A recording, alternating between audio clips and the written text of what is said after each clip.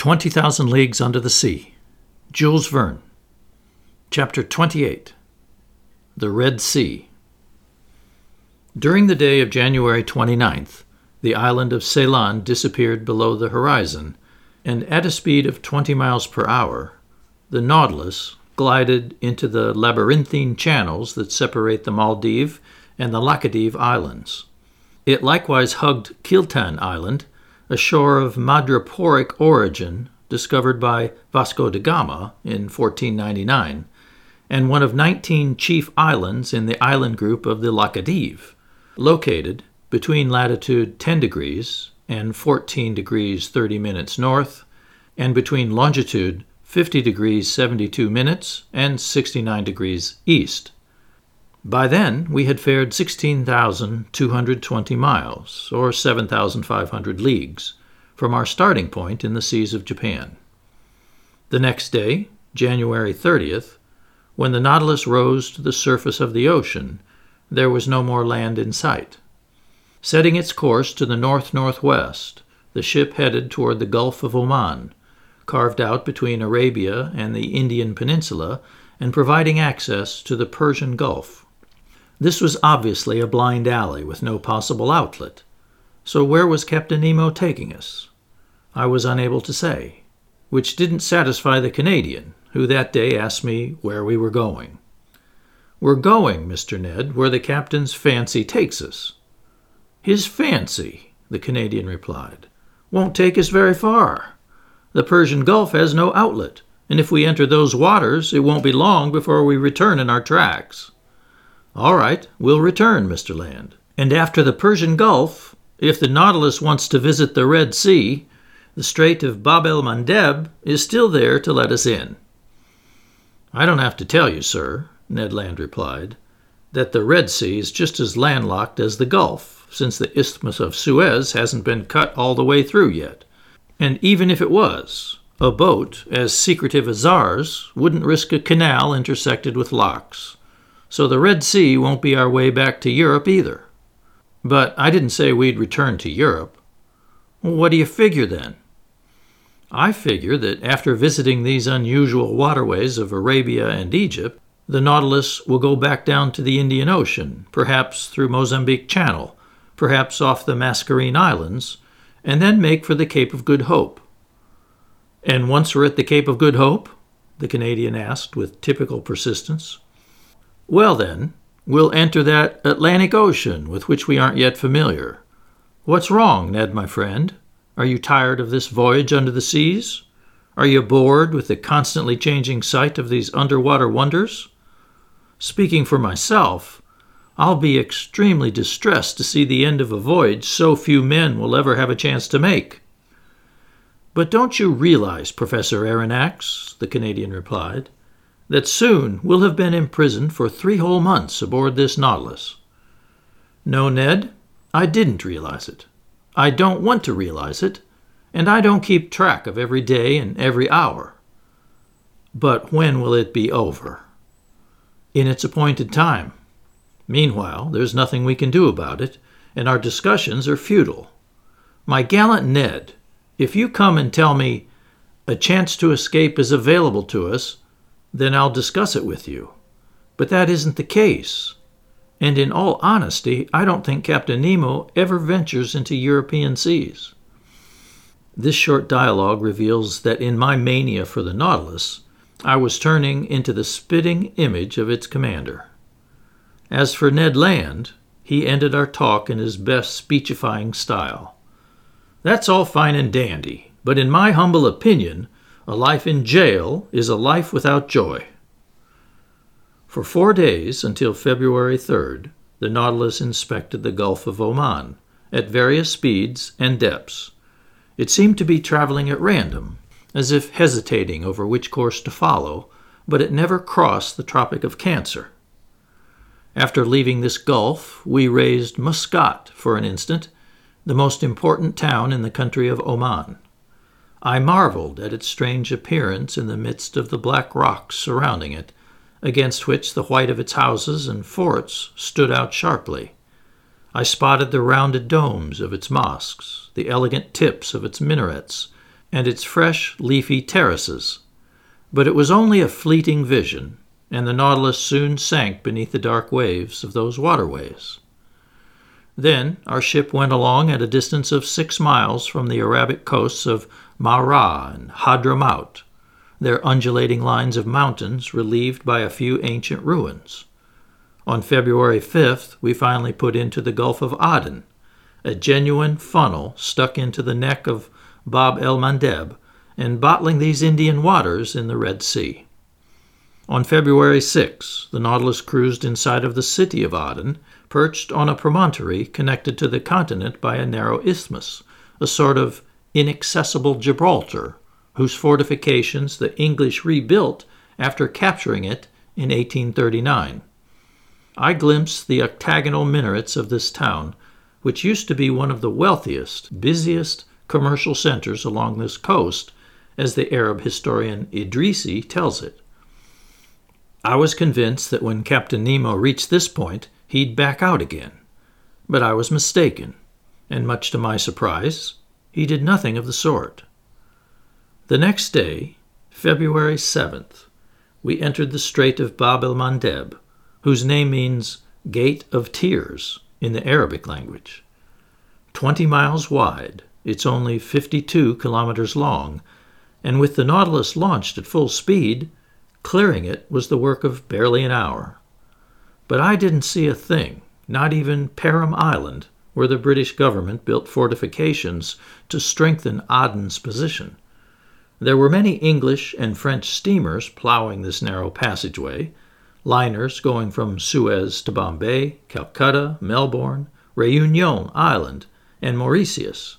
Far too much traffic for the Nautilus to make an appearance on the surface, so it wisely stayed in mid-water. Finally, at noon, we were plowing the waves of the Red Sea.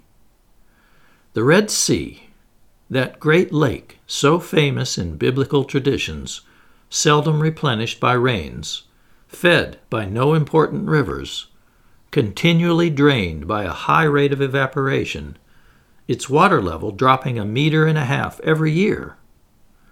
If it were fully landlocked like a lake, this odd gulf might dry up completely.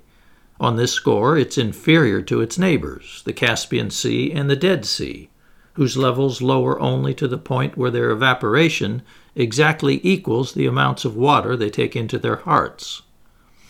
This Red Sea is 2,600 kilometers long with an average width of 240. In the days of the Ptolemies and the Roman emperors, it was a great commercial artery for the world, and when its isthmus has been cut through, it will completely regain that bygone importance that the Suez railways have already brought back in part. I would not even attempt to understand the whim that induced Captain Nemo to take us into this gulf, but I wholeheartedly approved of the Nautilus's entering it. It adopted a medium pace, sometimes staying on the surface, sometimes diving to avoid some ship, and so I could observe both the inside and topside of this highly unusual sea. On February 8th, as early as the first hours of daylight, Mocha appeared before us, a town now in ruins, whose walls would collapse at the mere sound of a cannon, and which shelters a few leafy date trees here and there. This once important city used to contain 6 public marketplaces plus 26 mosques, and its walls, protected by 14 forts, fashioned a 3-kilometer girdle around it. Then the Nautilus drew near the beaches of Africa, where the sea is considerably deeper. There, through the open panels and in a midwater of crystal clarity, our ship enabled us to study wonderful bushes of shining coral and huge chunks of rock wrapped in splendid green furs of algae and fucus. What an indescribable sight, and what a variety of settings and scenery were these reefs and volcanic islands, leveled off by the Libyan coast. But soon the Nautilus hugged the eastern shore where these tree forms appeared in all their glory. This was off the coast of Tehama, and there such zoophyte displays not only flourish below sea level, but they also fashion picturesque networks that unreeled as high as 10 fathoms above it. The latter were more whimsical but less colorful than the former, which kept their bloom thanks to the moist vitality of the waters. How many delightful hours I spent in this way at the lounge window! How many new specimens of underwater flora and fauna I marveled at beneath the light of our electric beacon. Mushroom-shaped fungus coral, some slate-colored sea anemone, including the species Thalassiensis aster, among others. Organ pipe coral arranged like flutes and just begging for a puff from the god Pan. Shells unique to this sea that dwell in madreporic cavities and whose bases are twisted into squat spirals. And finally, 1,000 samples of a polypary I hadn't observed until then, the common sponge. First division in the polyp group, the class Spongiaria, has been created by scientists precisely for this unusual exhibit whose usefulness is beyond dispute. The sponge is definitely not a plant, as some naturalists still believe, but an animal of the lowest order, a polypary inferior even to coral. Its animal nature isn't in doubt, and we can't accept even the views of the ancients who regarded it as halfway between plant and animal. But I must say that naturalists are not in agreement on the structure mode of sponges. For some, it's a polypary, and for others, such as Professor Milne Edwards, it's a single, solitary individual. The class Spongiaria contains about 300 species that are encountered in a large number of seas and even in certain streams, where they've been given the name freshwater sponges. But their waters of choice are the Red Sea and the Mediterranean near the Greek islands or the coast of Syria. These waters witness the reproduction and growth of soft, delicate bath sponges whose prices run as high as 150 pounds apiece. The yellow sponge from Syria, the horn sponge from Barbary, etc. But since I had no hope of studying these zoophytes in the seaports of the Levant, from which we were separated by the insuperable isthmus of Suez, I had to be content with observing them in the waters of the Red Sea. So I called Conseil to my side, while at an average depth of 8 to 9 meters, the Nautilus slowly skimmed every beautiful rock on the easterly coast. These sponges grew in every shape, globular, stalk-like, leaf-like, finger-like. With reasonable accuracy, they lived up to their nicknames of basket sponges, chalice sponges, distaff sponges, elkhorn sponges, lion's paws, peacock's tails, and Neptune's gloves, designations bestowed on them by fishermen more poetically inclined than scientists. A gelatinous, semi-fluid substance coated the fibrous tissue of these sponges, and from this tissue there escaped a steady trickle of water that, after carrying sustenance to each cell, was being expelled by a contracting movement. This jelly-like substance disappears when the polyp dies, emitting ammonia as it rots. Finally, nothing remains but the fibers, either gelatinous or made of horn, that constitute your household sponge, which takes on a russet hue and is used for various tasks depending on its degree of elasticity, permeability, or resistance to saturation. These polyparies were sticking to rocks, shells of mollusks, and even the stalks of water plants. They adorn the smallest crevices, some sprawling, others standing or hanging like coral outgrowths. I told Conseil that sponges are fished up in 2 ways, either by dragnet or by hand. The latter method calls for the services of a diver, but it's preferable because it spares the polypary's tissue, leaving it with a much higher market value. Other zoophytes swarming near the sponges consisted chiefly of a very elegant species of jellyfish. Mollusks were represented by varieties of squid that, according to Professor Orbigny, are unique to the Red Sea, and reptiles of Virgata turtles belonging to the genus Colonia, which furnished our table with a dainty but wholesome dish. As for fish, they were numerous and often remarkable. Here are the ones that the Nautilus's nets most frequently hauled on board.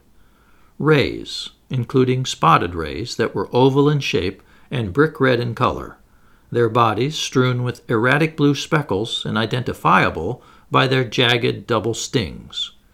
Silverback skates, common stingrays with stippled tails, butterfly rays that look like huge 2-meter cloaks flapping at mid-depth, toothless guitarfish that were a type of cartilaginous fish closer to the shark, trunkfish known as dromedaries that were 1.5 feet long and had humps ending in backward curving stings, serpentine moray eels with silver tails and bluish backs plus brown pectorals trimmed in gray piping, a species of butterfish called the fietola, decked out in thin gold stripes and the 3 colors of the French flag, Montague blennies 4 decimeters long, superb jacks handsomely embellished by 7 black crosswise streaks with blue and yellow fins, plus gold and silver scales, snooks, standard mullet with yellow heads, parrotfish, wrasse, triggerfish, gobies, etc., plus 1,000 other fish common to the oceans we had already crossed. On February 9th, the Nautilus cruised in the widest part of the Red Sea, measuring 190 miles straight across from Suakin on the west coast of Kunfida on the east coast. At noon that day, after our position fix, Captain Nemo climbed onto the platform where I happened to be. I vowed not to let him go below again without at least sounding him out on his future plans. As soon as he saw me, he came over, graciously offered me a cigar, and said to me, "Well, Professor, are you pleased with this Red Sea? Have you seen enough of its hidden wonders, its fish and zoophytes, its gardens of sponges and forests of coral? Have you glimpsed the towns built on its shores?" "Yes, Captain Nemo," I replied, "and the Nautilus is wonderfully suited to this whole survey. It's a clever boat." "Yes, sir, clever, daring, and invulnerable. It fears neither the Red Sea's dreadful storms nor its currents and reefs." "Indeed," I said, "this sea is mentioned as one of the worst, and in the days of the ancients, if I'm not mistaken, it had an abominable reputation." "Thoroughly abominable, Professor Aronnax. The Greek and Latin historians can find nothing to say in its favor, and the Greek geographer Strabo adds that it's especially rough during the rainy season and the period of summer prevailing winds. The Arab Idrisi, referring to it by the name Gulf of Kulzum, relates that ships perished in large numbers on its sandbanks and that no one risked navigating it by night. This, he claims, is a sea subject to fearful hurricanes, strewn with inhospitable islands, and with nothing good to offer, either on its surface or in its depths. As a matter of fact, the same views can also be found in Arion, Agatharcides, and Artemidorus. "One can easily see," I answered, "that those historians didn't navigate aboard the Nautilus." "Indeed," the captain replied with a smile, "and in this respect, the moderns aren't much farther along than the ancients.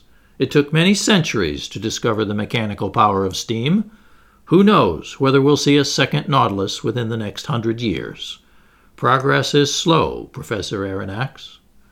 "It's true," I replied. "Your ship is a century ahead of its time, perhaps several centuries. It would be most unfortunate if such a secret were to die with its inventor." Captain Nemo didn't reply. After some minutes of silence, "We were discussing," he said, "the views of ancient historians on the dangers of navigating this Red Sea." "True," I replied. "But weren't their fears exaggerated?" "Yes and no, Professor Aronnax," answered Captain Nemo, who seemed to know his Red Sea by heart. "To a modern ship, well-rigged, solidly constructed, and in control of its course thanks to obedient steam, some conditions are no longer hazardous that offered all sorts of dangers to the vessels of the ancients. Picture those early navigators venturing forth in sailboats built from planks, lashed together with palm tree ropes, caulked with powdered resin, and coated with dogfish grease. They didn't even have instruments for taking their bearings. They went by guesswork in the midst of currents they barely knew. Under such conditions, shipwrecks had to be numerous. But nowadays, steamers providing service between Suez and the South Seas have nothing to fear from the fury of this Gulf, despite the contrary winds of its monsoons. Their captains and passengers no longer prepare for departure with sacrifices to placate the gods, and after returning, they don't traipse in wreaths and gold ribbons to say thanks at the local temple. Agreed, I said, and steam seems to have killed off all gratitude in seamen's hearts. But since you seem to have made a special study of this sea, Captain, can you tell me how it got its name? Many explanations exist on the subject, Professor Aronnax. Would you like to hear the views of one chronicler in the 14th century? Gladly. This fanciful fellow claims the sea was given its name after the crossing of the Israelites, when the Pharaoh perished in those waves that came together again at Moses' command. To mark that miraculous sequel, the sea turned a red without equal. Thus, no other course would do but to name it for its hue. An artistic explanation, Captain Nemo, I replied, but I'm unable to rest content with it. So I'll ask you for your own personal views. Here they come. To my thinking, Professor Aronnax, this Red Sea designation must be regarded as a translation of the Hebrew word Edrom, and if the ancients gave it that name, it was because of the unique color of its waters. Until now, however, I've only seen clear waves without any unique hue. Surely, but as we move ahead to the far end of this gulf, you'll note its odd appearance. I recall seeing the bay of El Tur completely red, like a lake of blood. And you attribute this color to the presence of microscopic algae. Yes, it's a purplish, mucilaginous substance produced by those tiny buds known by the name Trichodesmia, 40,000 of which are needed to occupy the space of 1 square millimeter. Perhaps you'll encounter them when we reach El Tur. Hence, Captain Nemo, this isn't the first time you've gone through the Red Sea aboard the Nautilus. No, sir. Then, since you've already mentioned the crossing of the Israelites and the catastrophe that befell the Egyptians, I would ask if you've ever discovered any traces under the waters of that great historic event. No, Professor, and for an excellent reason. What's that? It's because that same locality where Moses crossed with all his people is now so clogged with sand, camels can barely get their legs wet. You can understand that my Nautilus wouldn't have enough water for itself. And that locality is, I asked. That locality lies a little above Suez in a sound that used to form a deep estuary when the Red Sea stretched as far as the Bitter Lakes. Now, whether or not their crossing was literally miraculous, the Israelites did cross there in returning to the Promised Land, and the Pharaoh's army did perish at precisely that locality. So I think that excavating those sands would bring to light a great many weapons and tools of Egyptian origin. Obviously, I replied, and for the sake of archaeology, let's hope that sooner or later such excavations do take place. Once new towns are settled on the isthmus after the Suez Canal has been cut through, a canal, by the way, of little use to a ship such as the Nautilus. Surely, but of great use to the world at large, Captain Nemo said. The ancients well understood the usefulness to commerce of connecting the Red Sea with the Mediterranean, but they never dreamed of cutting a canal between the two, and instead they picked the Nile as their link. If we can trust tradition, it was probably Egypt's king Sesostris who started digging the canal needed to join the Nile with the Red Sea. What's certain is that in 615 BC, King Necho II was hard at work on a canal that was fed by Nile water and ran through the Egyptian plains opposite Arabia. This canal could be traveled in 4 days, and it was so wide, 2 triple-tiered galleys could pass through it abreast. Its construction was continued by Darius the Great, son of Hystaspes, and probably completed by King Ptolemy II. Strabo saw it used for shipping, but the weakness of its slope between its starting point near Bubastis and the Red Sea left it navigable only a few months out of the year. This canal served commerce until the century of Rome's Antonine emperors. It was then abandoned and covered with sand, subsequently reinstated by Arabia's Caliph Omar I, and finally filled in for good in 761 or 762 AD by Caliph al-Mansur in an effort to prevent supplies from reaching Muhammad ibn Abdullah, who had rebelled against him. During his Egyptian campaign, your General Napoleon Bonaparte discovered traces of this old canal in the Suez Desert, and when the tide caught him by surprise, he well nigh perished just a few hours before rejoining his regiment at Hajarot, the very place where Moses had pitched camp 3,300 years before him. Well, Captain, what the ancients hesitated to undertake, Mr. de Lesseps is now finishing up. His joining of these two seas will shorten the route from Cadiz to the East Indies by 9,000 kilometers, and he'll soon change Africa into an immense island. Yes, Professor Aronnax, and you have every right to be proud of your fellow countrymen. Such a man brings a nation more honor than the greatest commanders. Like so many others, he began with difficulties and setbacks, but he triumphed because he has the volunteer spirit. And it's sad to think that this deed, which should have been an international deed, which would have ensured that any administration went down in history, will succeed only through the efforts of one man. So all hail to Mr. de Lesseps. Yes, all hail to that great French citizen, I replied, quite startled by how emphatically Captain Nemo had just spoken. Unfortunately, he went on, I can't take you through that Suez Canal, but the day after tomorrow, you'll be able to see the long jetties of Port Said when we're in the Mediterranean. In the Mediterranean? I exclaimed. Yes, Professor. Does that amaze you? What amazes me is thinking we'll be there the day after tomorrow. Oh, really? Yes, Captain. Although, since I've been aboard your vessel, I should have formed the habit of not being amazed by anything. But what is it that startles you? The thought of how hideously fast the Nautilus will need to go, if it's to double the Cape of Good Hope, circle around Africa, and lie in the open Mediterranean by the day after tomorrow. And who says it will circle Africa, Professor? What's this talk about doubling the Cape of Good Hope? But unless the Nautilus navigates on dry land and crosses over the isthmus, or under it, Professor Aronnax. Under it? Surely, Captain Nemo replied serenely.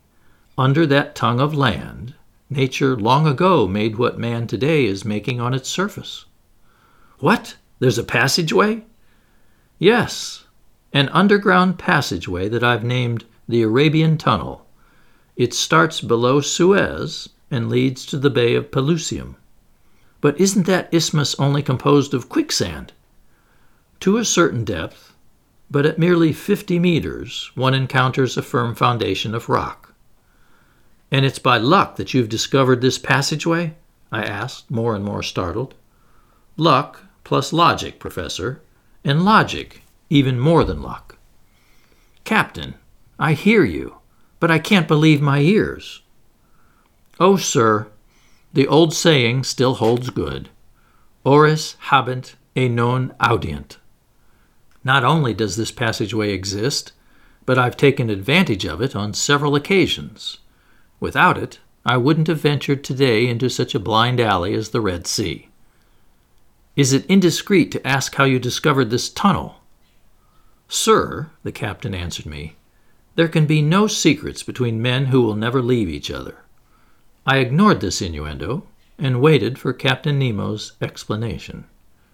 Professor, he told me, the simple logic of the naturalists led me to discover this passageway, and I alone am familiar with it. I'd noted that in the Red Sea and the Mediterranean there exist a number of absolutely identical species of fish. Eels, butterfish, greenfish, bass, jewelfish, flying fish. Certain of this fact, I wondered if there weren't a connection between the two seas. If there were, Its underground current had to go from the Red Sea to the Mediterranean simply because of their difference in level. So I caught a large number of fish in the vicinity of Suez. I slipped copper rings around their tails and tossed them back into the sea. A few months later, off the coast of Syria, I recaptured a few specimens of my fish, adorned with their telltale rings. So this proved to me that some connection existed between the two seas. I searched for it with my Nautilus, I discovered it, I ventured into it, and soon, Professor, you also will have cleared my Arabic tunnel.